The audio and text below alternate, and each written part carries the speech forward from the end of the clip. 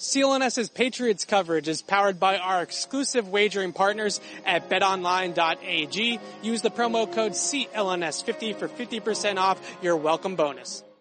Friday, everybody. Evan Lazar, Alex Barth, Patriots Beat podcast here on this Friday afternoon following the Patriots, as you can see right there at the bottom of the screen. 35-0 shellacking of the Philadelphia Eagles.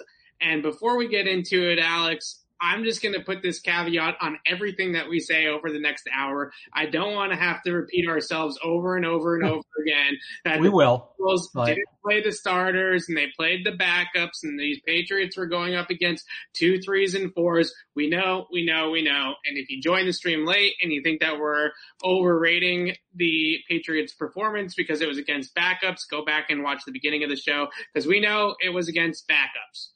That aside, let's digest what we saw tomorrow night and kind of take in some of the things that I thought were important or telling, and then some of the things that were maybe not so telling that we have to consider the level of competition. Can I just real quick add something that maybe goes on to your point? Yes. You rarely see shutouts in the preseason. That's fair. That doesn't happen. So that kind of tells you that last night's game was not your typical preseason game. It was a good performance by the Patriots. Now, on Monday and Tuesday in joint practices, it did feel like the Eagles had maybe a little bit more of the upper hand than the Patriots, and that was starters on starters and more Fletcher Cox, more Brandon Graham, more Darius Slay on the defensive side of the ball for the Eagles. But with that being said, the most important element to come out of last night was that both quarterbacks looked extremely good in that game. And I think the main thing that you have to take away from Cam Newton's performance in particular was how connected, how in rhythm, and just how tied together his decisions and his mechanics and his throws and the whole sort of picture was for Cam Newton, right? Because that is always consistently the issue that you have with, what Cam brings to the table are his feet, hips, shoulders lining up with the throws that he is making down the field. When they are, he's a very accurate quarterback down the field, especially on the routes that he throws best. Dig routes, shallow crosses, curls, things like that. When it's not, that's when he tends to run into issues. Yeah, so it's funny. To go with that as well, I was talking to Ted Johnson about this earlier today. The three throws in a row that we're kind of all basing all this on, right? All 3 of those were on max protect. So I'd have to ask Ted Johnson, and I don't mean to get on Ted Johnson. I saw the clip that they posted on NBC Sports Boston as well, and I'm not saying that Ted Johnson is wrong, but my question for Ted, honestly, is what does he consider max protection? Because the throw to Jakobi Meyers is a play action pass. That was max protect. It's a 2-man route combination. The Patriots do that a lot, right? That's a max protection type of play. The throw to Kendrick Bourne, they had the tight end and the running back chip coming out of the backfield, and then it turned into a 5-man protect. So I'm not sure what is that mean? What is that is that 7-man protection? Is that max protect in Ted Johnson's mind? Or I don't know. I'm not saying he's wrong. I'm just asking the question because when a running back and a tight end chip and then release into the route and there's 4-5 guys out in the route, that to me is not max protect, right? And he hit 2 of those throws in that kind of situation where they chipped and then they released out into the pattern. So that's, I guess, a definition of max protect that maybe is a little bit of a gray area. Maybe Ted Johnson playing in the league would know something that I don't about how you kind of define those types of plays. But I would definitely want to ask Ted how does he kind of define mass protection? Well, so the point I think because I talked to him a little bit about it off the air, and so we got a little deeper into it. You go back, was it Orlovsky who had that tweet this morning about the footwork? Yeah, I mean, that was the biggest takeaway for me as well. And I wrote about that last night. The tied together mechanical chain. I talk about it all the time with Cam. When he's not stepping in the right direction, when he's not lining up his feet to his throws, the ball tends to do wonky things on him. When he is that's when it really is a much crisper operation. Yeah. So I guess the way that kind of ties in, right, is even if they're tripping, you just know you have more time if you're back there, if you're Cam Newton. And that level of comfort maybe is what allows him to set his feet, right? One of the biggest issues for Cam last year was against the blitz. And the whole offense isn't just Cam, but it runs through the quarterback. A big part of a big thing that killed him was the blitz. So, and that's where Cam's throwing off balance. That's why he's throwing all these passes short because he couldn't set his feet. Okay, last night he sets his feet. Great. And again, Orlovsky wasn't wrong. The footwork's tied to everything else, and he looked in sync, and he looked good. But you had these passing plays that were called with more of a focus on blocking. You also had, I don't think the Eagles blitzed him once. I think I saw that. There was no blitz. They didn't blitz either quarterback once, to be fair. The footwork looked good, and I don't want to take that away from him because I think that's encouraging. I think overall what Cam Newton did last night is encouraging, but we're here to put context to it. I think that was a baseline. He wasn't really challenged with anything that he was challenged with last season, if that makes sense. I guess that's fair. I think the two biggest things that I would say, one was obviously what I talked about already with the chain all being tied together, right? The feet, the hips, the shoulders, all kind of going with the brain, right? And I think that's where Cam has sort of had issues, is the brain is one step ahead of the rest of his body, or the brain's behind his body, and he's getting to that point in the progression and then not being able to kind of continue through the progression and make sure that his feet are continuing with him to the next point in that progression. That can be a problem for Cam. The other thing that I took away from Cam is that, to Josh McDaniels' credit, I thought that he dialed up a lot of really good plays for each quarterback that fit and suit each QB. So when you get into what Cam is good at in this offense, dig routes is probably the number one thing, right? That's the number one most route that he throws the best. Digs, curls, what they call middle read, which is when they send that receiver right up the middle of the field. That gives the quarterback an initial read of if it's single high, post high, zero, whatever. And then he kind of goes off of that read and either throws the dig underneath it, or he throws and splits the safeties with the ball down the middle.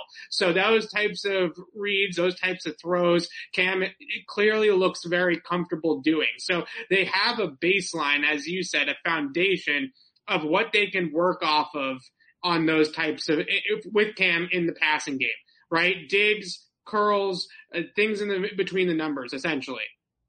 And once you get throwing outside the numbers, once you throw deep, that's when he can tend to maybe have some issues. But when you keep it in the middle of the field and you keep the ball on some of those drive throws towards the intermediate level, that is where Cam's sweet spot is. So I think that that's what we learned last night, was that Cam is capable, and when he does go out there and consistently puts together the mechanical work that he did last night, and then you tie that together with the play calls that Josh McDaniels made against the Eagles, that is the way that you can optimize Cam Newton's skills as a passer. That's the way that you can make Cam Newton look the best possible version of himself in this offense. When they get caught up in doing some of the stuff outside the numbers or some of the option stuff, that's when it gets a little bit bleak. But when they start to just kind of give him a clear picture of what he's looking at down the field, and that might mean max protect two-man route combination and making it a little bit more of a simplified read. And as long as you have the playmakers, and last night it was a lot of Nelson Aguilar and Jacoby Myers kind of making the plays happen. As long as you have that ability with those weapons to create mismatches and get open at the second and third level of the defense, then you'll be fine running 2 or 3 man route combos. Or maybe like the Kendrick Bourne throw, for example, was Bourne on the dig route, the middle read coming up the middle of the field, and then a check down. Right. So basically you have home run, first down, check down. That's kind of the old narrative, right? Or the old trope. So if you're able to do that, then I think that that's enough. I think you can win with that. Offenses have certainly won with less. And if you add the running game on top of that, then that's a feasible way to win and move the football if Cam can be consistent like he was last night. Yeah, and again, I think you can then tap into that deep ball, because that was the best elements of his game last year. Kind of slid under the radar that was the best element of his game. And with having Aguilar, you're going to have more of that, but you only set that up if the underneath stuff's working and the stuff outside the numbers is working. So complimentary football. I think we got our first complimentary football of the year last night from Bill. I don't remember him saying it after week 1. I don't know if he said it during camp. So I think it was, if I'm wrong, correct me. But yeah, I mean, that it's all going to tie together. That's the thing for Cam Newton. It's last year, everything was just so disjointed that it feels like once one or two things click, everything's going to start to click. Right. So that's the biggest thing I took away from Cam was that McDaniels and Cam seem to have a comfort level with at least the baseline of plays that the Patriots are going to run with him when he's passing and drop back passing or if it's play action as well and not straight just drop back. And I just want to clarify one thing. When I said the deep ball, I think Cam is a good post thrower. I think he's a good deep cross thrower. Go balls outside the numbers. I'm not so sure that that's really what you're going to have success with him throwing. But if you're going to throw a deep post to Nelson Aguilar or throw a deep over route to Nelson Aguilar, I think Cam's really good at those types of throws down the field. The outside the number go ball, I don't know if that's necessarily his game. Let's move on to Mac Jones, though, who was also really, really good, also against backup players for the Eagles. Caveat, caveat, caveat. But what did you see, Alex, that I think with Mac, the one thing that there's two things as well that really stood out to me.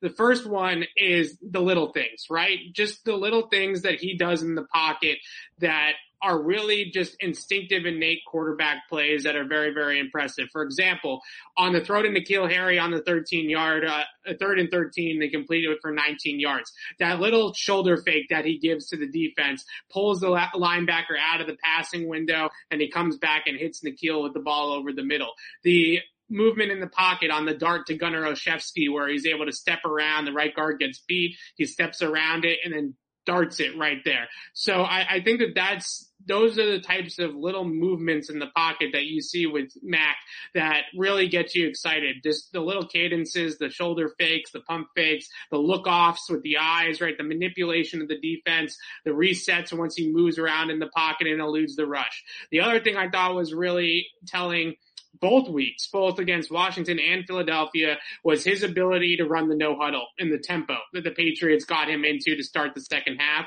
That is a lot harder than it looks, right? Because when you get into a huddle with Josh McDaniels in your ear and he calls out the entire play where he tells you the protection, the routes for all the receivers, the formation that they're going to be running, that's a big difference. And then he gets to the line of scrimmage and Josh can say, hey, make sure you check there, or make sure this is your key over here, or this is what you're reading on this play. All this kind of communication can go on until the headset goes off. When you get into no huddle, it's one word, right? It's one word, play associations for the Patriots. And they'll get to the line and they'll say Linda or Rita or Jordan or Brady or whatever they want to call it, right? And the quarterback and the receivers and the offensive line need to know all the elements, the formation, the protection, the routes, all by one word. So to see him be able to run tempo and run no huddle, I think that is extremely impressive. 15, 16 training camp practices in. We're 3 months basically into his career as in the NFL, and we're already running tempo, no huddle coming out of the half. Very, very impressive with that. So we knew about the accuracy. I think we knew about some of the other things about his game already, but the two things that stand out above all of that is kind of the little things, which is the mental side of it with the ability to go tempo and the little cadences in the pocket that he uses to manipulate the coverage. Yeah. And I thought too, and this is like a smaller thing, but in this, excuse me. We're all choking here. Yeah, I'm dealing with some other stuff off the show right now that's less than pleasant. I think that go back to what we talked about in the last show, right? Remember the building the house and all that, and what was he going to put up next after the floor? I think that first drive where he had 2 third and longs on that drive, right? And he keeps getting set back by holding penalties, and he just kept that thing moving. And he just kept it going, and he finds N'Keal Harry, and he's hitting the ball down the field. I think that was the drive he had the gunner throw on, or that might have been later. But the point being... No, they're backed up, and he goes on a 17-play drive, right? He's throwing it in the back of his end zone. Not that we ever saw he couldn't do that, but that's one of those things where you don't just assume a guy can do that. Right. You don't really know he can do it until he does it. So, see, like I talked about last week, right? They have like the 3rd and 4, and he checks out to a run and just sort of concedes the downs because he didn't like what he saw. Very easy to do that on whatever it was, 3rd and 15, 3rd and 17, 3rd and 20. Didn't do it, comes back, boom, finds N'Keal Harry, boom, there you go. You get the first down. He did that again and again and again. So that to me is something where it's not necessarily as analytical as the stuff you're talking about, but it goes back to my whole thing about checking the boxes, right? All right, well, boom, Mac checked another box, and here we go. We move forward. That's another thing now. Another feather he has in his cap. Yeah, I think the takeaway from last night for me, and I know everybody wants to make it Cam versus Mac and who played better and who won the night last night for the Patriots. I think it's great that both quarterbacks played well, right? Because that's ultimately what you want if you're a Patriot fan and if you're Bill Belichick, is you don't want Mac Jones to stumble into the starting job just because Cam plays so poorly that they have to start Mac. Right? You want them both playing well. You want them both playing at a high level, and you want the cream to rise and let the best guy win. That's how you want to do it. But that's, to me, a bigger takeaway than who won the night or whatever. But I think the Patriots won the night. It doesn't have to be one or the other. The Patriots won the night. This is the ideal scenario. They're both playing well. Cam Newton's going to keep you competitive, and you don't have to rush Mac Jones in, which as much as some of these idiots want to do it. I heard a guy on Felger Mass today. Yeah, well, on 3rd and 3, he's going to be able to check the ball down at James White. You drafted this guy for a 10-year window. Who gives a shit about 3rd and 3 in week 2? We are looking at a 10 to 15-year window with this guy. I don't care about 3rd and 3 in week 2. It's better off I'm sorry. I'm pissed off about other stuff. It's the outlet. That's the, everybody, this is what you want. I know people don't want to think about it because it has to be option A or option B because that's the society we live in. Both of them playing well is ultimately a good thing. This is when you draft a quarterback and you have a bridge guy. The problem with most bridge guys is they suck and you end up having to go away from them sooner than you want to. And that's ruined quarterback after quarterback after quarterback coming out of college. What you want is a bridge guy who, if you build a bridge, right? When you build, we're going to get into some construction, some engineering talk here. It's in my blood. I'm pretty sure Bill Belichick did this one time, right? Where he used a bridge building analogy. So go for it. When you build a bridge, okay, let's say you're building a bridge across the Charles River. How far do you want that? You're starting on north of the Charles River, right? And you want to get to south of the Charles River. How far do you want that bridge to go? You want it to go all the way to the other bank, right? Because if it goes 80% of the way there and then stops, that's not a bridge. That's a ramp. And then the cars are going to fall off into the water. You want a full bridge. And right now, Cam Newton looks like somebody who can be a full bridge to, by the way, Mac Jones, who looks like he's NFL ready. I know that has nothing to do with what you said. I'm frustrated about something else, but I just had to go off, and there you go. No, it's not lady problems either. It's always lady problems with Barth. Don't let him sell it. Don't let him sell you something else. I'm just kidding. Yeah, I think that pretty much sums it up with Cam and Mac, right? Both played well. Cam seemed to find a rhythm and sort of like I said earlier, a baseline of these are the plays that we can run with Cam under center that he's effective at running. Both guys were protected extremely well. Both guys had open receivers down the field. I actually kind of feel like in that sense, it's almost a wash in terms of who is going up against stiffer competition. Both guys were kind of going up against JV last night, right? Yeah. So it's sort of a wash in that sense. And both players looked good, and that's what's best for the Patriots at the end of the day. Anyways, and that's coming from a guy that said on Monday that I was in support of Mac Jones. So there you go. It's a win for the Patriots, as Alex put it. Let's move on to we're going to talk about N'Keal in a second. I saw in the chat somebody asking about Christian Barmore. We're going to mention him here too in a few minutes. But I want to get to the running backs because very seldom, I think, do you hear Bill Belichick describe a position group on his roster as a great situation, right? He's not usually that positive. Last night, he was asked about the running backs and the running back depth specifically, and he described it as a great situation for the team. Now, I was absolutely shocked that he did not take that opportunity to bring up the fact that in 2018, they were in the same exact position and they had to put Cordell Patterson at running back. I'm sure if he's asked about that during the week and not a post-game press conference, he'll go into that whole spiel about how running back depth is great until you don't have it anymore. I think that does bring up a really good point about Rhamondre Stevenson. Whether or not Rhamondre Stevenson is going to show the coaching staff enough to have him get carries over Sony Michel. I don't think he's going to get him over Damien Harris no matter what he does. But over Sony Michel, the fact is that keeping him on this team active, and I mean not Foxborough fluing him, not all of a sudden saying that he's hurt and putting him on IR, but keeping him as an active member of this roster is extremely important for the depth at that position, because he has certainly shown us enough with 10 avoided tackles last night in that game on 15 carries to at least be the third option in that backfield. If there's an injury to Harris or there's an injury to Michel, I think Stevenson has more than proved through 2 games that he is capable of stepping up and being the 1B to Sony's 1A, or the 1B to Damien Harris's 1A. Yeah, absolutely. And I talked about this on the 98.5 The Sports Patriots podcast with Mark Daniels this morning. I mean, just how they're set up at running back is, I mean, it's not just this year ideal. It's ideal. Like you said, Bill Belichick is not just going to come out and say, I like we're out of position. Like, think about how good they have to be set up. You have Damien Harris, Sony Michel, 2 top. I think legitimate, top tier split carry backs. James White's going to contribute out of the backfield. You have Rhamondre Stevenson, and then so it goes beyond this year. Then you have Rhamondre Stevenson, who I'm sure we'll get into him in a little bit, but Sony Michel's contract's up at the end of the year. Well, Stevenson can kind of fill in for him. He can kind of fill in for Burkhead, who just left. You have J.J. Taylor, who looks excellent, who I feel bad for doubting earlier this summer, and he's a guy who can maybe grow into that James White role. So you're set for the immediate future. It seems like they're set a few years down the road too. You got it in a league where, and I know this doesn't sound, this is going to sound dumb to people, but just stick with me.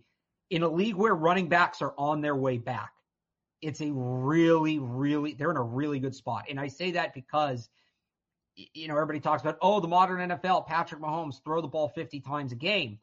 Yes, and that, would you say yes, please? Yep. The teams that made the Super Bowl last year, the teams that made the conference championship round last year were, besides Green Bay, so 3 out of 4 of those teams were the 3 highest throwing teams in the NFL on a percentage basis. Buffalo, Kansas City, Tampa Bay. Nobody threw the ball more than those 3 teams last year. And the year before that, I'm trying to remember who did. Oh, yeah. The year before that, 3 of the 4 teams were primary run teams in the final round, between the Niners, the Titans, and the who am I missing? Niners, Titans, maybe it's random. I'll give you that. I'm missing something. But here's my point. I think what teams are realizing is that if you can get Patrick Mahomes, if you can get Trevor Lawrence, right? If you can get Aaron Rodgers, great. Go out, run that, high-flying circus offense. But I think the flip side of that, so what every team was trying to do is they were just taking their shots in the dark to try to find Aaron Rodgers, to try to find Patrick Mahomes. And you can't do that, right?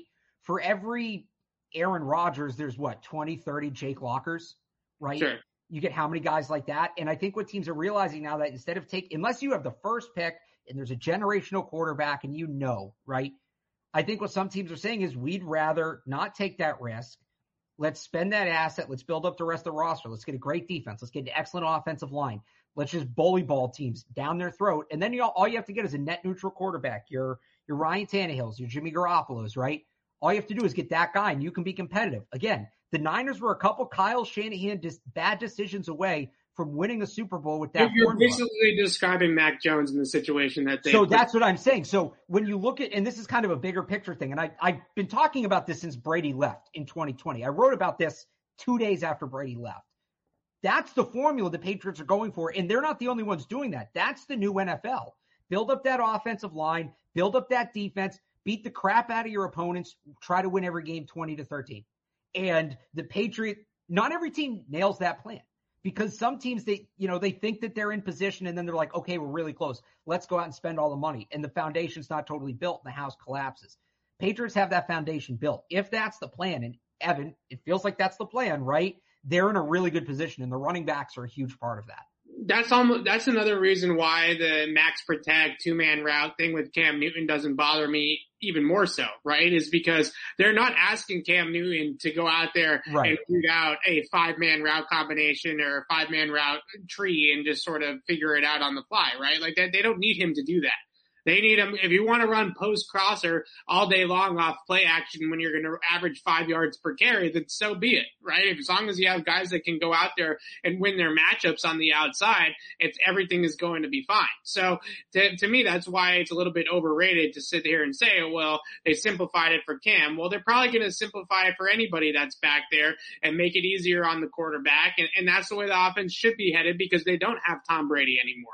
And they're not going to be able to run some offense that takes a supercomputer of a brain and a football mind that's been in the NFL for 20 years. They shouldn't be running that kind of offense anymore. So Rhamondre Stevenson, though, back to the main point. Yes, sorry. And again, today's the day. I think that it's pretty darn rare for a 230-pound running back to have. 250? He's 231. I looked it up this morning. That's what he weighed in at the combine. I'll take the over on that. It's possible. In a good way. He was. I have him at 245. I don't know what this is from, but I have him at 245. Okay, well, I had a Mock Draftable, which I trust is where they do all the combine measurements. But maybe one's after he ate dinner. I don't know. Well, let me look. Let me double check. Yeah, 231 at the combine. Okay. Anyways, 231-pound running back is still a big boy, right? And the fact that he has the footwork and the lateral agility and the jump cuts that he has is extremely impressive. The fact that he can make guys miss in a phone booth or run you over makes him very, very effective with the ball in his hands. I mentioned that stat, 10 avoided tackles or forced missed tackles, whichever way you want to put it, in 15 carries. That is a really high number. The fact that he can create yards after contact, make guys miss, and it's not just with steamroll, run you over. I think there's a lot of LeGarrette Blount or mini LeGarrette Blount comparisons. He's got a lot more wiggle than LeGarrette Blount ever had. LeGarrette Blount is a linear runner, right? He was a guy that was hit the hole hard, get through it, and get up into the second and third level as fast as you can. Rhamondre Stevenson has a little bit of dance moves. He's got the footwork to be able to move laterally, to jump cut out of the way of defenders. We saw it on that toss. They tossed it out to him. He made 2 guys miss in quick succession with lateral jump cuts. In order to stack those types of moves together, the running back that's supposed to be doing that is J.J. Taylor. Right? The guy that's snap back, the little guy, not Rhamondre Stevenson at his size. So that's, I think, why you're so excited or just excited for Rhamondre Stevenson with the Patriots, is because he's got some serious wiggle for a back that also has power, and he's got that ability, as we saw on the 91-yard run. He got up over 20 miles an hour on that run. So he's got some wheels to him as well when he gets in the open field. Yeah, the guy's tremendously talented. I mean, he didn't fall in the draft due to talent. He was just raw, but in some ways that works to your advantage, because you know what they say about running backs, right? Each guy is like a predetermined number of touches, and then that's it. So Stevenson's odometer is coming in much lower. And he looks like he can be special. He looks like he can be special pretty quickly. The big thing for me with him, and I think everybody knows where I'm going with this, has been, can he prove that he should be the exception to the redshirt rule? Right. And no non-first round rookie running back has had more than 100 touches in a season under Bill Belichick. There's a big difference, if he gets 80 touches versus he gets 10, that's difference, but it's even 80 touches. That's not a major impact. It's more than most, but it's not a major impact. And I thought he was on pace there to maybe offset the red shirt. And then the fumble happened, unfortunately. Right. And I'm sure, the coaching staff's not going to let him forget that. He could be a Hall of Famer, and they will still show him that play when he shows up for training camp every year. So, I think that everybody has every right to be super excited about the guy. I'm very excited about him. I have been since the draft. I'm super excited for Rhamondre Stevenson. I just still can't shake the idea that we might not see him significantly until 2022.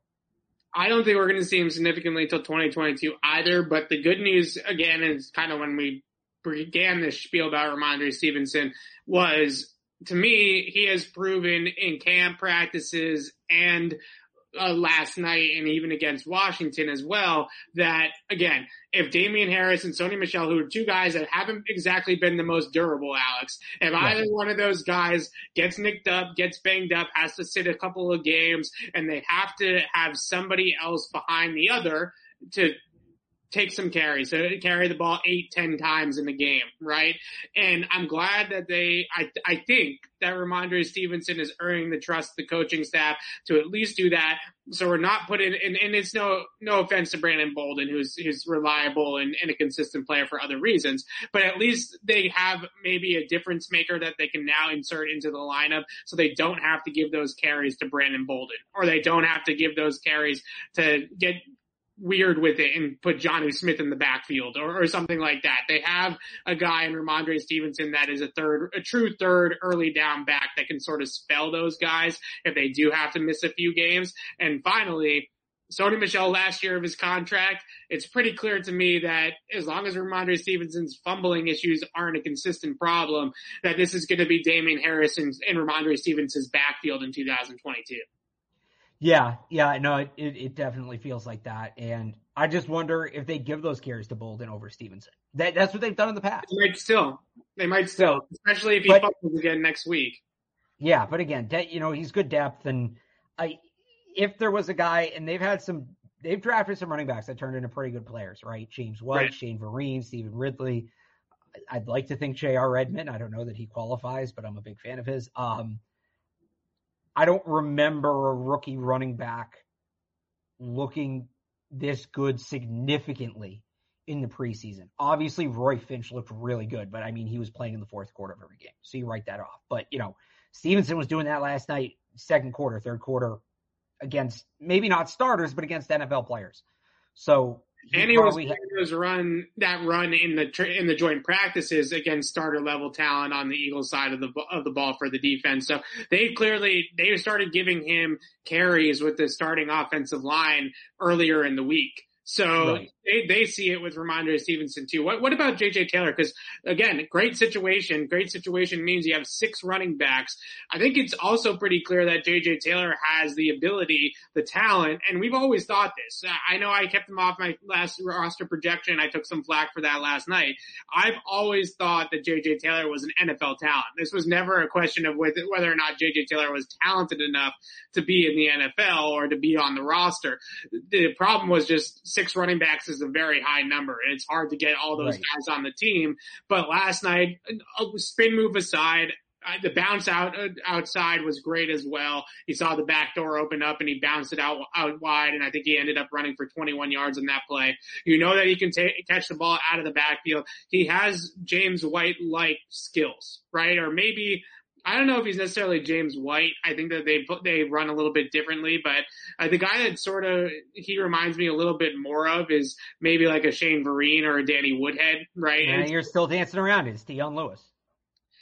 I guess so. I don't know. Dion Lewis, I guess maybe we all remember, me particularly remember Dion Lewis as this really, really good football player. You know what I mean? Like somebody that was beyond that. But regardless, he is somebody in JJ Taylor that can clearly fill that role on this team as the third down back, or the pass catching back, the scat back, whatever we want to call it. And I don't know how they don't keep all 6 of these guys at this point. Maybe Brandon Bolden's a guy that gets waived and brought back. They've tried that before, and if they lose him, they lose him because he's probably not going to be a factor in this backfield that much this year. But I guess JJ Taylor just keeps on stacking these good games together. It's clear he's a gamer because he doesn't play this well in practice. This is a game thing for JJ Taylor, which is fine too. We got to do it somewhere, right? Either got to be good in the games or good in the practices, and he seems to be better in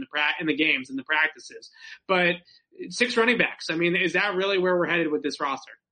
Yeah, I mean, so just to backtrack to Taylor real quick, I think that the one question mark still is his pass blocking, and we saw it a little bit last night, but that's when you talk about him filling James White's role, because James White's a very good blocker and people don't necessarily notice that. That's the first thing the coaches are going to look at. And I don't know that JJ Taylor has a ton of pass blocking tape. So something to watch for in this final week, but It does feel like they're keeping all 6. I don't think they cut Bolden. I don't think they do. I think Bill Belichick, again, got burned on that before. I think his special team presence matters. Again, if they really want to redshirt Stevenson, he gives you important depth at running back. He can catch the ball too a little bit. I just don't. I don't think Bill's ready to get rid of Bolden. He doesn't need to. I think if you're looking at maybe moving on from one of those special teams guys to free up a roster spot. I look at a guy like Brandon King, who hasn't played in 2 years, who's coming back from a very significant knee injury. And maybe that's the guy. But Bolden, I think if there was a chance Bolden wasn't going to make the team, he would have played last night. I think Bill would have told him, hey, you need to step it up. He doesn't dress last night. He hasn't practiced a ton. For a veteran like that, to me, that means he's safe. And they know what he is, and they know what he's going to do, and they know what his role is. So, yeah, it looks like it's going to be 6 backs. And somebody in the comments asked about the 4th wide receiver, and we'll get to that. I mean, there's going to be a trickle down there. Whether it's a tight end or wide receiver, one of those positions is going to come in thin with 6 backs. But it's just what the practices have dictated. You have to keep 6 backs. Letting any of these guys go is going to hurt. Even Sony, and people said trade Sony. I think even trading Sony, you're not going to get the return. You're not going to get a good enough return. Here's the reality of it. Sony's going to have a good season, assuming he stays healthy. With this offensive line, with Damian Harris spelling him to keep him fresh, Sony's going to have a good season. Then he's going to hit the market. You're going to get a 4th round pick for Sony Michel as a comp pick. You might get a 3rd. You might. If it's a weak free agency class, and I don't know everybody who's up, but if it's a weak free agency class and some team gets desperate, you might get a 3rd round pick for Sony Michel as a comp pick. So you're going to trade him for a 6th now just because you feel like you have depth in a position where depth always disappears like that. Right. It doesn't make sense. So I think unless somebody's going to give you a 3rd or a 4th for Sony Michel, I don't think there's a reason to get rid of any of the 6 of them. Bolden's the guy if they're going to get rid of anybody, I think, unless they get blown away on a trade offer for Sony, which maybe they do, maybe another team. I know everybody keeps on saying the Rams. I keep on thinking no with the Rams because they need a guy that's got speed back there, right? They need a track runner. Todd Gurley, Raheem Mostert. Those are the types of guys that really thrive in that scheme. If they're going to trade for any of the Patriots backs, it's going to be J.J. Taylor. Yeah, he definitely does more what they want. They need guys that have legit track speed because they have to be able to turn the corner, right? Because you're running wide zone, so you're stepping out towards the sideline, and you're either going to wrap it around the corner or you're going to bounce it and cut it up the field. Either way, you have to have a really explosive back with home run speed, and Sony just isn't that kind of guy. So I don't see him as a fit schematically for what Sean McVay and the Rams want to do. So it's got to be someplace else to me that is a little bit better, a downhill gap type of offense like the Patriots that would want a guy that you pull the guard, you run downhill at the defense, and you have the bigger back and Sony Michel that's able to take those carries between the tackles. That's not the Rams' cup of tea. But regardless of all that, great running back situation. N'Keal Harry, just a microcosm of N'Keal Harry. The situation sucks, not N'Keal. The situation sucks. Good save. N'Keal Harry, the microcosm of N'Keal Harry's career where he actually does something good and then it turns so bad so quickly is just so classic N'Keal. So he goes out there, he runs a really good route to get by Zach McPherson. He stems it exactly the way he should towards the corner. He blows by the cornerback on the fade. He gets him stacked. He's got him on his back. He's got the touchdown. And then for some reason, he decides to lay out and try to dive to catch a ball that didn't need that kind of thing, especially when you're 6'3" and you have the catch radius that N'Keal does. Instead of just running underneath it like a center fielder and taking it in stride, he tries to dive for it, lands on his shoulder, drops the football, and is out for the rest of the game. If that does not sum up N'Keal Harry's NFL career so far in one play, I don't know what does, because it was so close, almost, just not quite. And that's just N'Keal Harry. Right. And it's also, I mean, he was building momentum. He was doing all the right things, and he was right on the verge. And I'm not a doctor. I don't know. That certainly, I don't think he got the wind knocked out of him, right? And we saw him in the sling, and you think about, what was the Garoppolo injury from landing on his shoulder? Was that the AC joint, right? AC joint. That's what I have heard. I don't have it confirmed, but it looks like an AC joint type of injury. Just off the tape. If it's not AC joint, it's a broken collarbone. Right. Right. And either way, he's going to miss time. So now the Patriots have a tough decision to make, because there's guys where they're going to want to keep them initially to move them to IR, right? We've talked about them potentially if they need to do that with Nick Folk, maybe doing that, up front defensively, guys who are late coming off PUP, Chase Winovich perhaps. But you can only do that with so many players, right? And okay, so with N'Keal Harry, he showed all this promise, but it's, it's one summer. How much weight are you putting on that? Are you willing to sacrifice a 53-man roster spot to make sure you get him to eligible to return IR? Do they IR him right now? Do they outright IR him right now and just say, you know what, we'll revisit next year? And some of it depends what the injury is. If he can't play this year, he can't play this year. Then you IR him right now. But, do they just keep him on the team and hope he can be ready? And this is wildly throwing crap against the wall. I don't know because we don't know what the injury is, so it's impossible to say. But right, whatever the decision, unless the doctors say, yeah, he's done for a year, then you IR him right now. Anything outside of that, and that's not what you want. Obviously, you don't want him to be out for the year. But, anything, whatever they do, it's going to be a tough decision. It's going to be a hard decision. And you feel for the guy because, I know I didn't sound like I wanted him to succeed at times. I know people thought I hate him. Everybody wants him to succeed. It would have been a great story. It would have been great. And, he's not an a-hole. He's an easy enough guy to root for. And he was right there on the verge. He was right there on the verge. Now the whole thing is in flux, and it sucks. Right. If he makes that catch, it's about a 55-yard touchdown from Mac Jones. Right. Well, so hang on real quick. If he makes that catch, because I meant to mention this too with the quarterbacks. Yeah. Mac Jones' 2 best passes of the preseason have been dropped. Yeah. If he completes the ball to Wilkerson in that pass last night, deep balls, what's the narrative tonight? Right. What's the narrative today if he completes That's what I was going to say. For both players, for Mac Jones and for N'Keal Harry. And Christian Wilkerson, honestly, too. Yeah, if that ball gets caught last night, and N'Keal doesn't get hurt, and he runs right in through the back of the end zone for a touchdown and celebrates with Cam Newton probably sprinting down into the end zone to greet Doughboy and all that kind of stuff, then the narrative completely shifts of his entire summer, because we've been talking about him playing well in practice all summer long. And that was the route that he ran last night and the way he got open and stacked the defender and actually created an opportunity down the field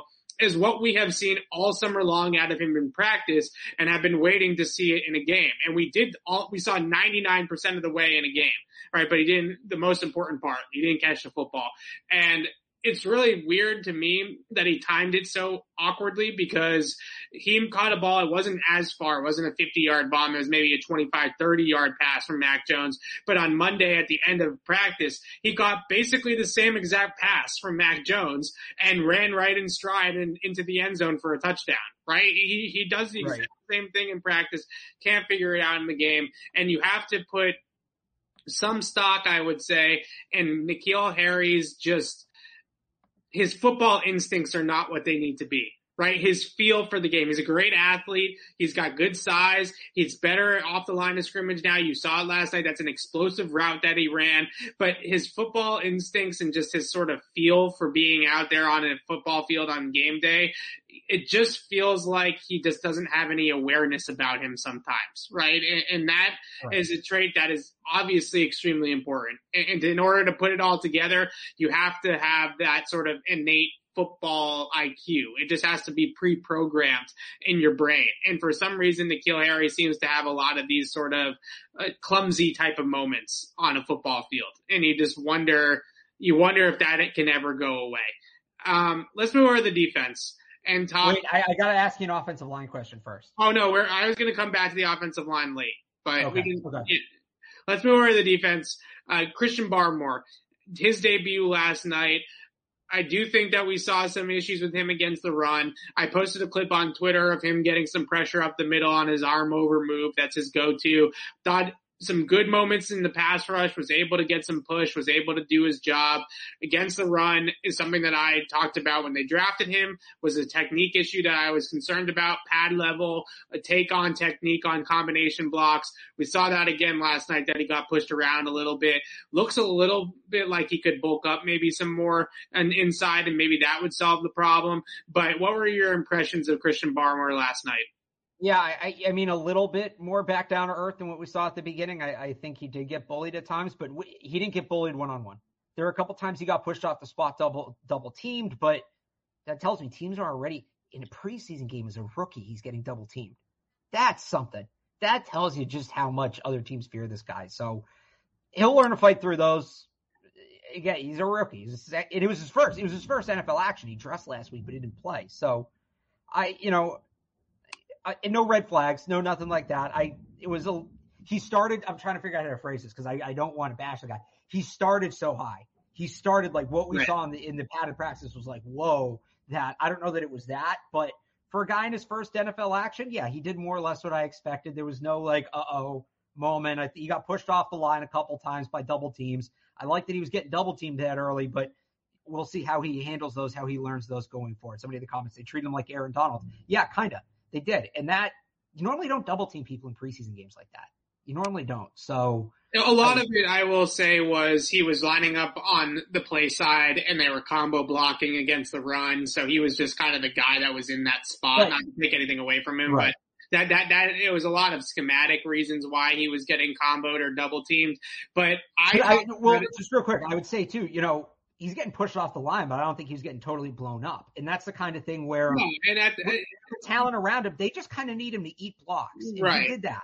He did that. So especially on that third down stop, he definitely lost ground, and you would like to see him play a little bit lower to the ground. But at the same time, Devon Godshaw, Matt Judon, Kyle Van Noy, Carl Davis, they took care of the stop, right? They were able to make the stop. He ate the double team block. It allowed everybody else to be singled up in other spots, and those guys won their one-on-one matchups. And ultimately, that's the defense, right? The combo block is kind of a wash. You assume that you hope that you can hold the point of attack as best as you can, but ultimately what you're doing is trying to occupy those two guys for as long as possible so that you can give everybody else the one-on-one and let them win in other areas, which is exactly what happened. So sure, he lost some ground, but he did his job more or less. I talked about it when they drafted him. His fit as sort of a regular early down 3-4 end was a little bit spotty to me. Alabama used him more situationally as well. It is very, very clear that he is an extremely talented and well-versed pass rusher. He's got a bunch of different moves. He's got a really good go-to move in the arm over, but he can do some other counter moves and things like that as well. He gets good push. He's good explosiveness off the line of scrimmage out of his stance. He is already probably their best interior pass rusher instantly. That's going to get him on the field in that Adam Butler role sooner rather than later. Now the question is, can he develop beyond that? That's still a little bit of a question mark. I thought he showed out better in padded practices as a run defender than he did last night. So maybe last night was just a little bit of a bad night for him in that department, but they'll coach him up. They'll get him sharper on those double teams. Lawrence Guy can teach him how to do it. Lawrence Guy is the king.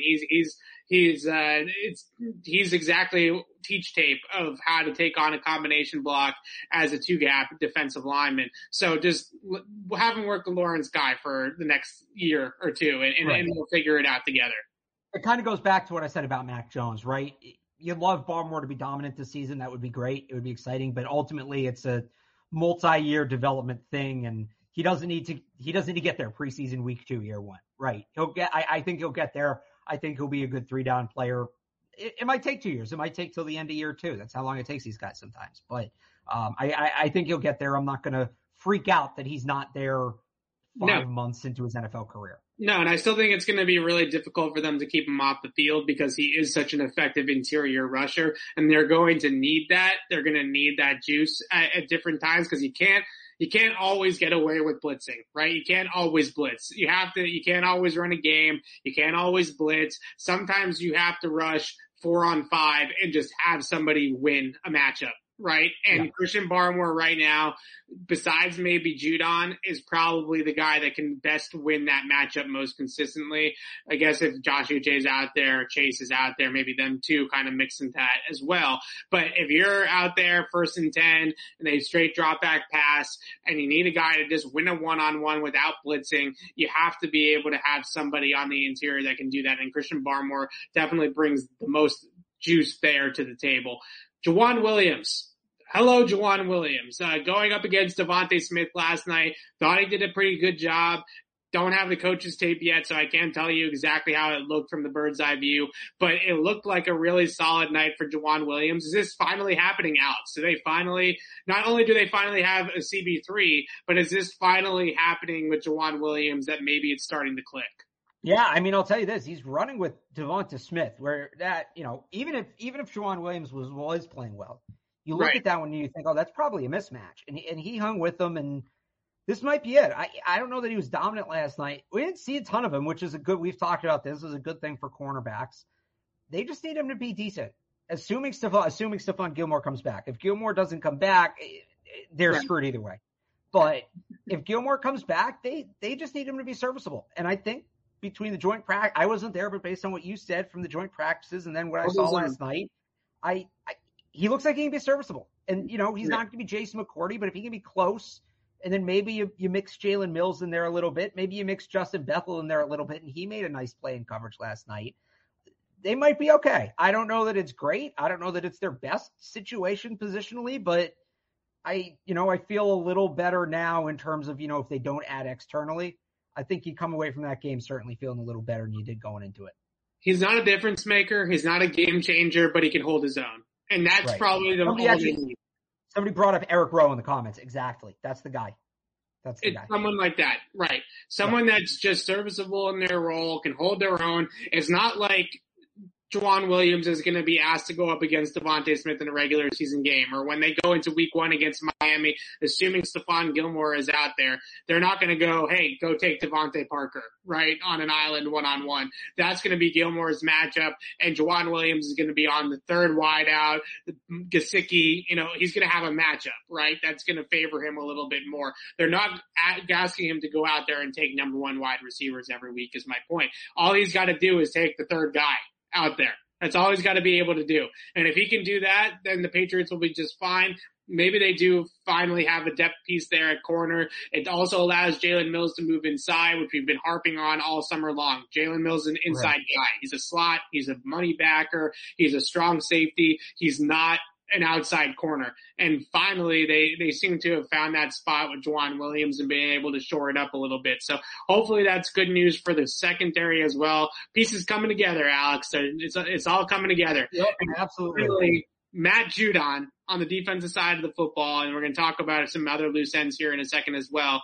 Matt Judon is just an absolute animal. What a monster. He's a problem. We need like a good nickname for him. Like, I kind of want to call him the problem, because he's going to be a problem for every defense. It's not just that he's good. It's that, well, man.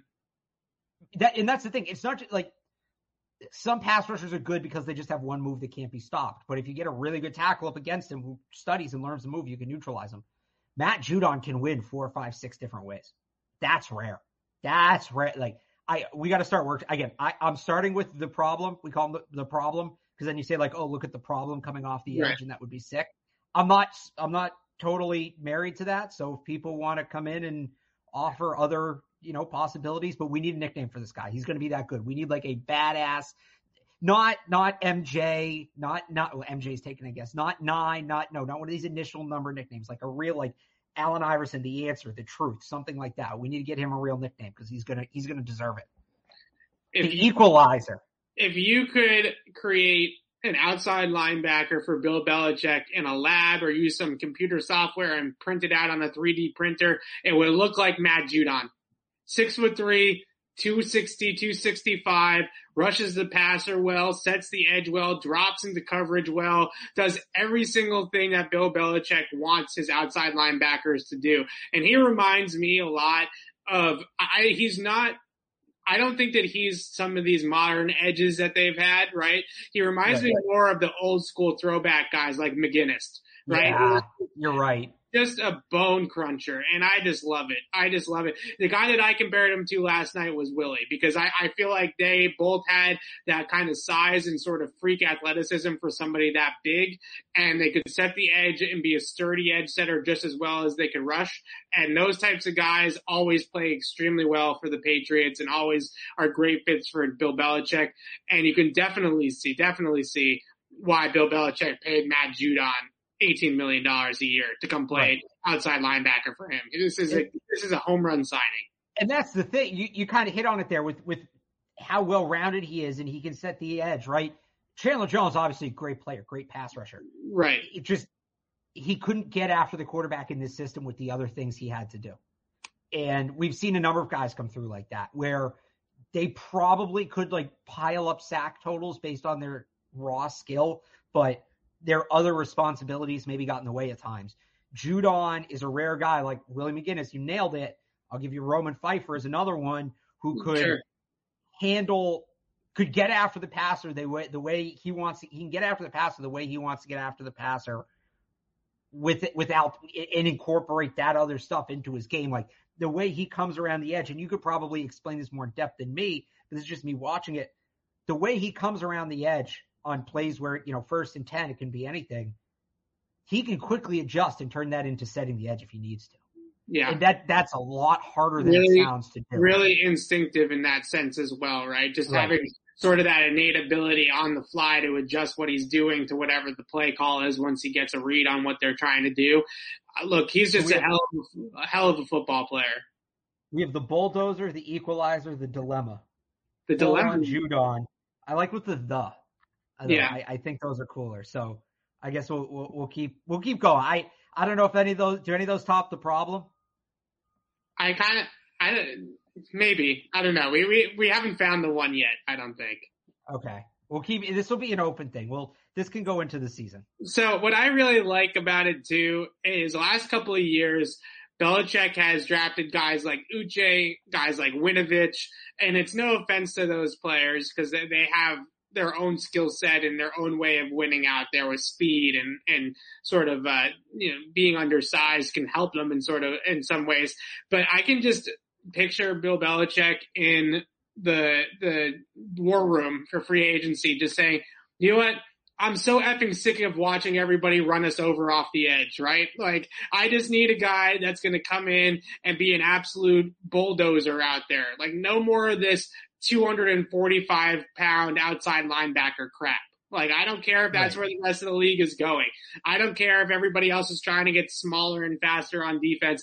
I want a sledgehammer out there, and that's Matt Judon. So great throwback type of player. Reminds me a ton of Willie, as I said, and that's high shoes.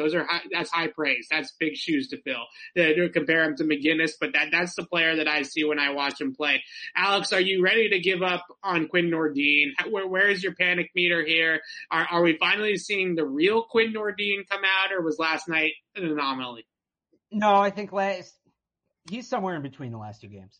I think last night was him at his worst. Washington was him at his best.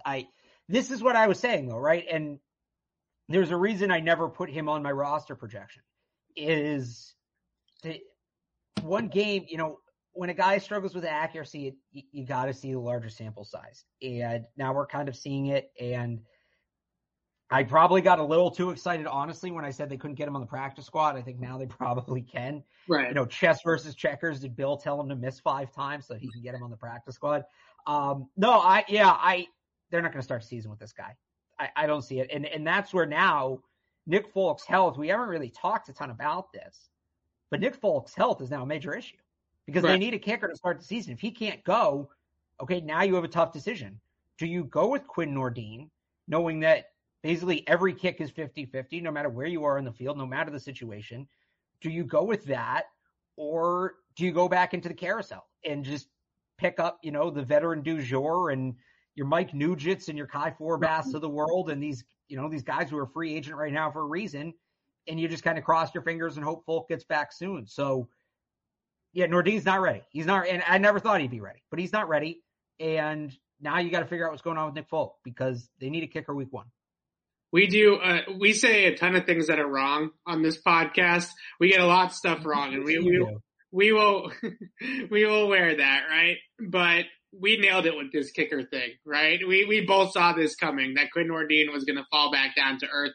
And I had people at Michigan telling me, just wait, right? Just right. Just wait. It's only been a couple of weeks. It's only been a couple of practices where he was really making competitive kicks. One game where against Washington, he did miss an extra point also, right? That wasn't a perfect game. He didn't pitch a perfect game. He did give up that one hit. So you have people down there or up there or over there at Michigan telling me constantly, just wait. He's really gets really hot. He gets on these heaters. He has these hot streaks where he can't miss, and he looks like the best kicker you've ever seen. He's got this huge leg. He's ticking everything right down the middle, and then all of a sudden it just disappears. And it can disappear for one game. It could disappear for 5 games, and that's how it is with Quinn Nordin. He's a very streaky kicker. And now we're sort of seeing it go down on the downslope a little bit. And that's the concern that you have. And if you're an NFL kicker, as we've said multiple times, inside 40, even maybe nowadays inside 45 has to be semi-automatic. Right? You have to make every kick inside 40 if you're in the NFL. So I'll say this. He's left 6 points on the board in 2 games, right? 3 extra points and a field goal. Right. 6 points over 2 games. That in a 17-game season, that averages to about 50 points. He's left the equivalent of 50 points on the board. Okay, how many points are 50 points over the course of a total season? 50 points. So I'm using the Packers as the example, right? They scored 509 points last year. It's best in the league. Take 50 points off that, you're all the way down to 8th. Right. So, and then if you want to go back up the other way, the Jets were 32nd. They scored 240 points. So plus 50. And Jets scored so many fewer points than everybody else. They're a bad example. But you get my point. Like, right. Okay, he missed an extra point. So what? He's a big leg. All right, extra point here, field goal there, another extra point there. It adds up. It adds up. And this is a team that's going to play a lot of close games. And they are going to need all the points they can get. An accurate kicker is going to be important. So I agree. And maybe this is a blessing in disguise in some ways because he's certainly better than the Justin Rohrwassers of the world, right? That's not a comparison. He's clearly much better than a player. Most kickers are better. I don't know. Or whatever guy you want to use. You know what I mean? Like he's clearly got some NFL talent and some ability here. He's a guy I think, and they've done this with guys at other positions. They've never done it at kicker, but I think he could be a legitimate NFL kicker in a year. I think his issues are all fixable. Right. But you don't want – it's like I keep saying where you don't throw Mac Jones in too early. If you throw Nordin in now and you try to fix these things on the fly and it doesn't work, it's just mentally it's going to be too much of a mess. So they might not have a choice. That's the scary part, right? And the quarterback position, they have a choice. They have Cam Newton. Right. He's playing pretty well. They have a choice there. With the kicker, they might not because Nick Folk – we know how kickers are with injuries. Stephen Gostkowski is the perfect example, right? If that injury is severe enough, that could just be it for him, maybe ever, not necessarily just one season, right? So you worry about that. You also wonder, and this is such an inside baseball type of thing that I don't know how much stock you want to give it to, but the long snapper situation, like, is that something that the timing could have been thrown off or something to do with that operation not being as clean? Because Bill Belichick did allude a little bit after the game to the fact that maybe it wasn't all on Quinn Nordin that some of those kicks didn't go through. So that could be it. I'd have to go back and watch the kicks very closely. But the thing is, the 10 for 10 in stadium, Cardona wasn't there for that. Fair enough. That was Corey. So, and look, a big thing with long snappers is how much they can, how reliable they are, how consistent they are. So, Brian Corey and Joe Cardona, their best snaps probably identical. The difference is Joe Cardona makes his best snap 9 times out of 10. Brian Corey, maybe it's 4 or 5 times out of 10. So there could be something to that, but that's also something you have to live with. Really good kickers can adjust to a bad spot. Like really good kickers can adjust to a bad spot. And I don't know that Nordin, that's like a top 5, top 10 kicker thing. I don't know that Nordin's doing that. But again, I think if you can get him on the practice squad, work with him for a year, I think you can get in that territory. But it's just a matter of getting him there. And yeah, like you said, you throw him out there too early and he starts missing, mentally he's gone. That's it. Right. And you ruin it. So I almost wonder, even if Folk can't go, we'll see what they really think of Nordin. If Folk can't go and they go to Nordin, that honestly tells me they don't believe in him because they'll take the risk. They'll take the risk, the short-term risk, and say, if he sucks, we move on. If they go out and they sign a veteran and they keep Nordin on the practice squad, that tells me they view him as their kicker for 2022. All right, let's wrap it up with the offensive line. I would stand up and clap, but I don't know what part of my body is going to head up into the camera here if I do that. But Yodny Kajus, baby. Yeah, that's what I want to ask you about. Okay. What a game. All right, that's what I'm talking about. 3 years. Was it worth the 3-year wait, Evan? This is fantastic. Was it worth the 3-year wait? It was worth it, finally. Me sitting there with Alex, the 2000 was at the 19 draft, 19, right? Yeah, and Alex butchering his name and me saying, wait, did they draft Yodny Kajus from West Virginia? Yeah. All right, there we go. Yodny season, exactly. Goes out there, pitches a shutout, 23 pass blocking reps, 0 quarterback pressures allowed, makes some good blocks in the running game, looks the part, Alex, coming along. 8th offensive lineman. He's the 8th guy for me right now. So I wanted to ask you 2 things about that. First of all, Is that enough? It's one game. It's a good game, but it's one game. Is he on the roster right now, or was that just like a push? So I don't know if he's on the roster quite yet. He did have a couple of good reps in one-on-ones too during joint practices. He was able to just stalemate with Josh Sweat, and Josh Sweat's a really good pass rusher, so you stalemate with a guy like that. I put that as a win for the offensive lineman. What I see with Cajuste is he has that foundation from an athletic standpoint. He's got the athletic profile to develop into a much better player than he is now. And once he gets more comfortable with being out there again and he's able to string together some practices while staying healthy, maybe not this year, but in 2022, I think he's a player that can definitely be somebody that's a third tackle. Maybe he's just a fourth tackle in the league, but a good reserve for you. Is he ever going to be a starter? That remains to be seen. I think that's a little bit lofty of an expectation right now, but you see it starting to click for him again and him starting to get back to where he was before the two injuries and before the long layoff. And that's exciting. That to me seems like a good thing for everybody, right? That Yodny Cajuste might finally be figuring it out a little bit. And that to me is also worth keeping him, right? Maybe not. Right. If they don't keep him on the 53, then so be it. Maybe they just kind of chalk it up to it was one game and it looked good, but whatever. But if they try to keep him on the practice squad at least, because he's definitely worth working with, right? He's somebody that's worth developing. And I think they could get him to the practice squad. I think other teams would be worried about the injury history. So here's my other question for you. 6'5", 210, or sorry, 6'5", 310. He's not the prototype, but you mentioned the athletic ability. Do you think there's any chance he could play guard as well as tackle? So the problem that I see with him playing guard is he's a little tall, right? And he's too tall. And if you're going to play guard, you have to be able to bend at the knees and really get low and leverage those inside those inside engagements that you're going to have. So I don't know if he necessarily has the body type to play guard, but he certainly has the upper body power to play guard. That was another thing that really stood out with him in college was his grip strength, his hand usage, his ability to really punch and separate and create movement on the line of scrimmage with his upper body power. So if he has the flexibility to do it, then I guess in theory he could play a little bit of guard, but he's a tackle through and through. He's got great feet. He's got great posture as a tackle out there in pass protection. He's a smooth guy laterally when he slides. I think that he's a tackle, but maybe.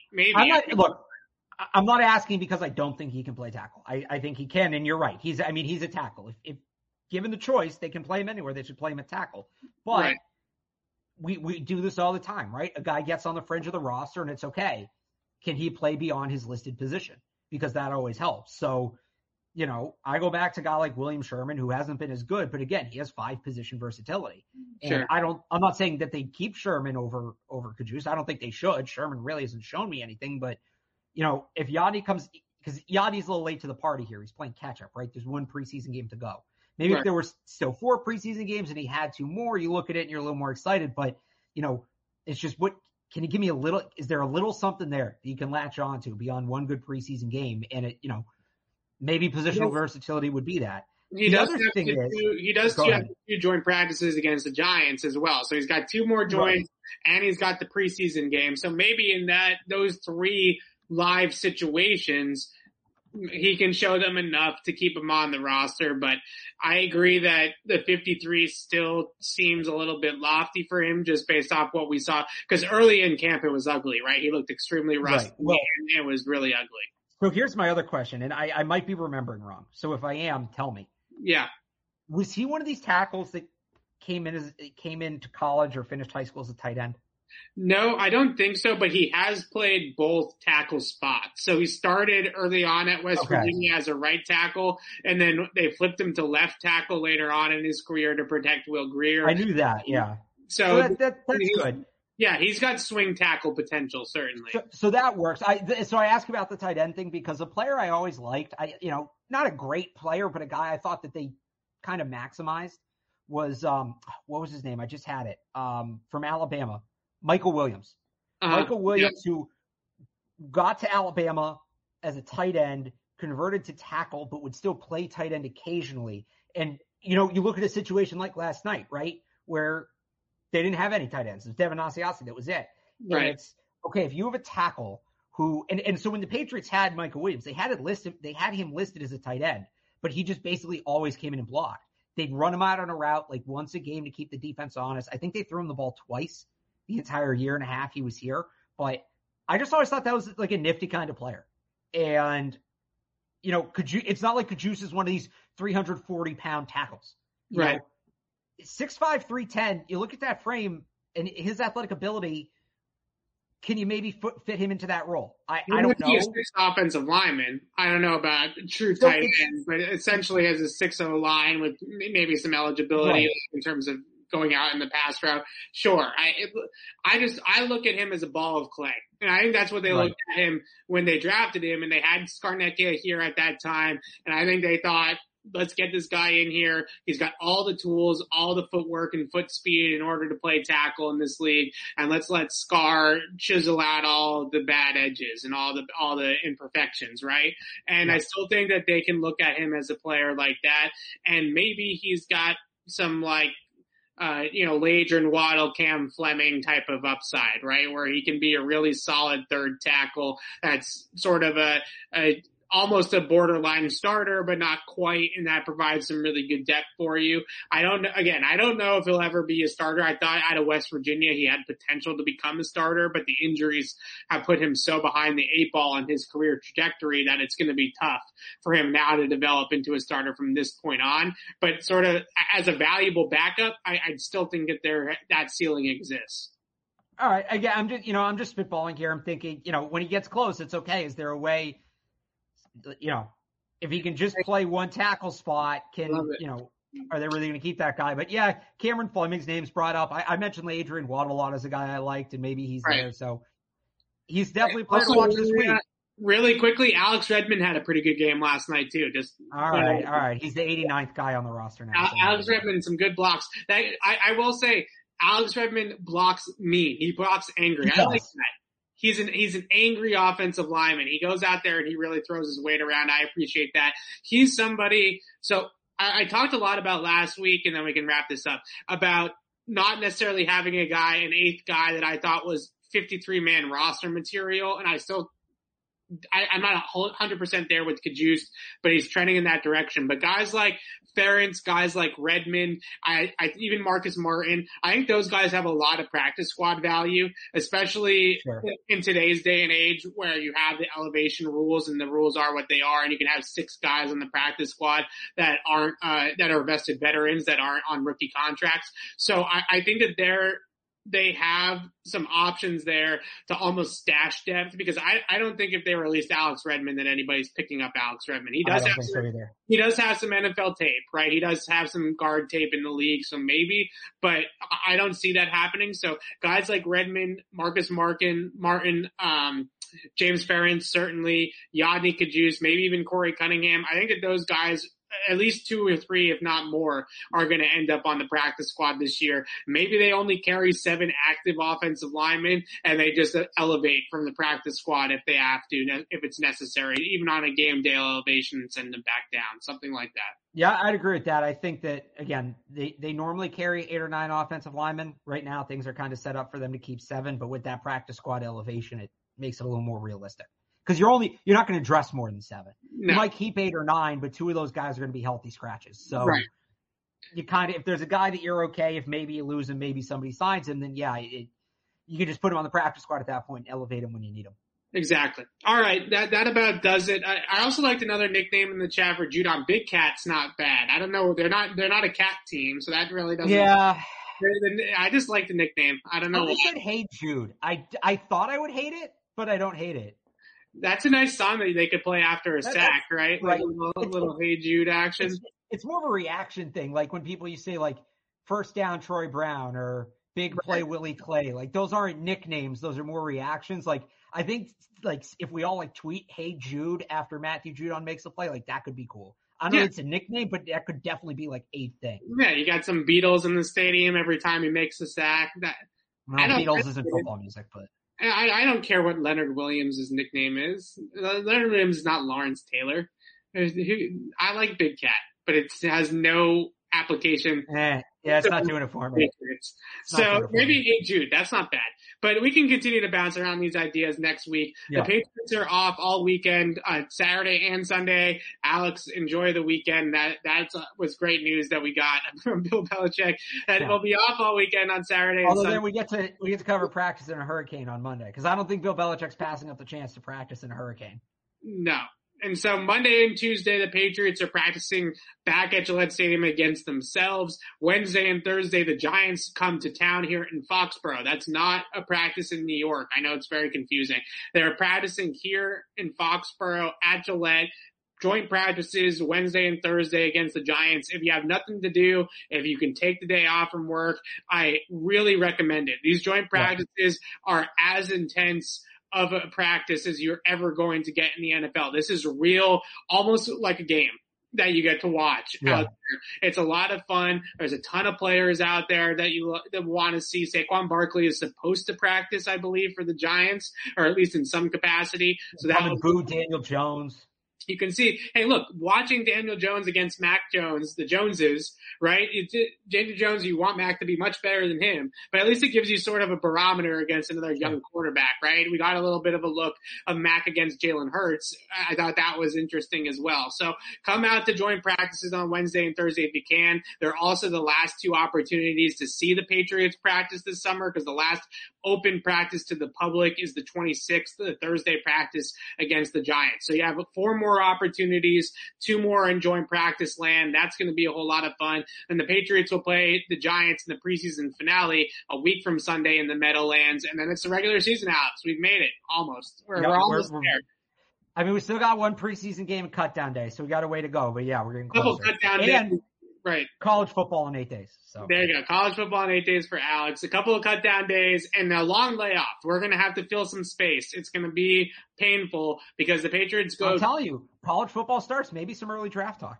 Okay. The Patriots go 2 full weeks without a game between the end of the season, preseason with the Giants on the 29th, and then the first game of the season against the Miami Dolphins, of course, on September 12th, I believe it is, that Sunday. So a long 2 weeks it's going to be between the Giants and the Dolphins game. But Alex and I will have you covered all next week here on Patriots Beat. We're going to do podcasts after the days of training camp. We'll both be out there, so it's going to be a lot of fun. And hopefully we'll see you out there as well. And then we will have you covered as well for the game against the Giants. But until then, signing off for Alex Barth, I'm Evan Lazar.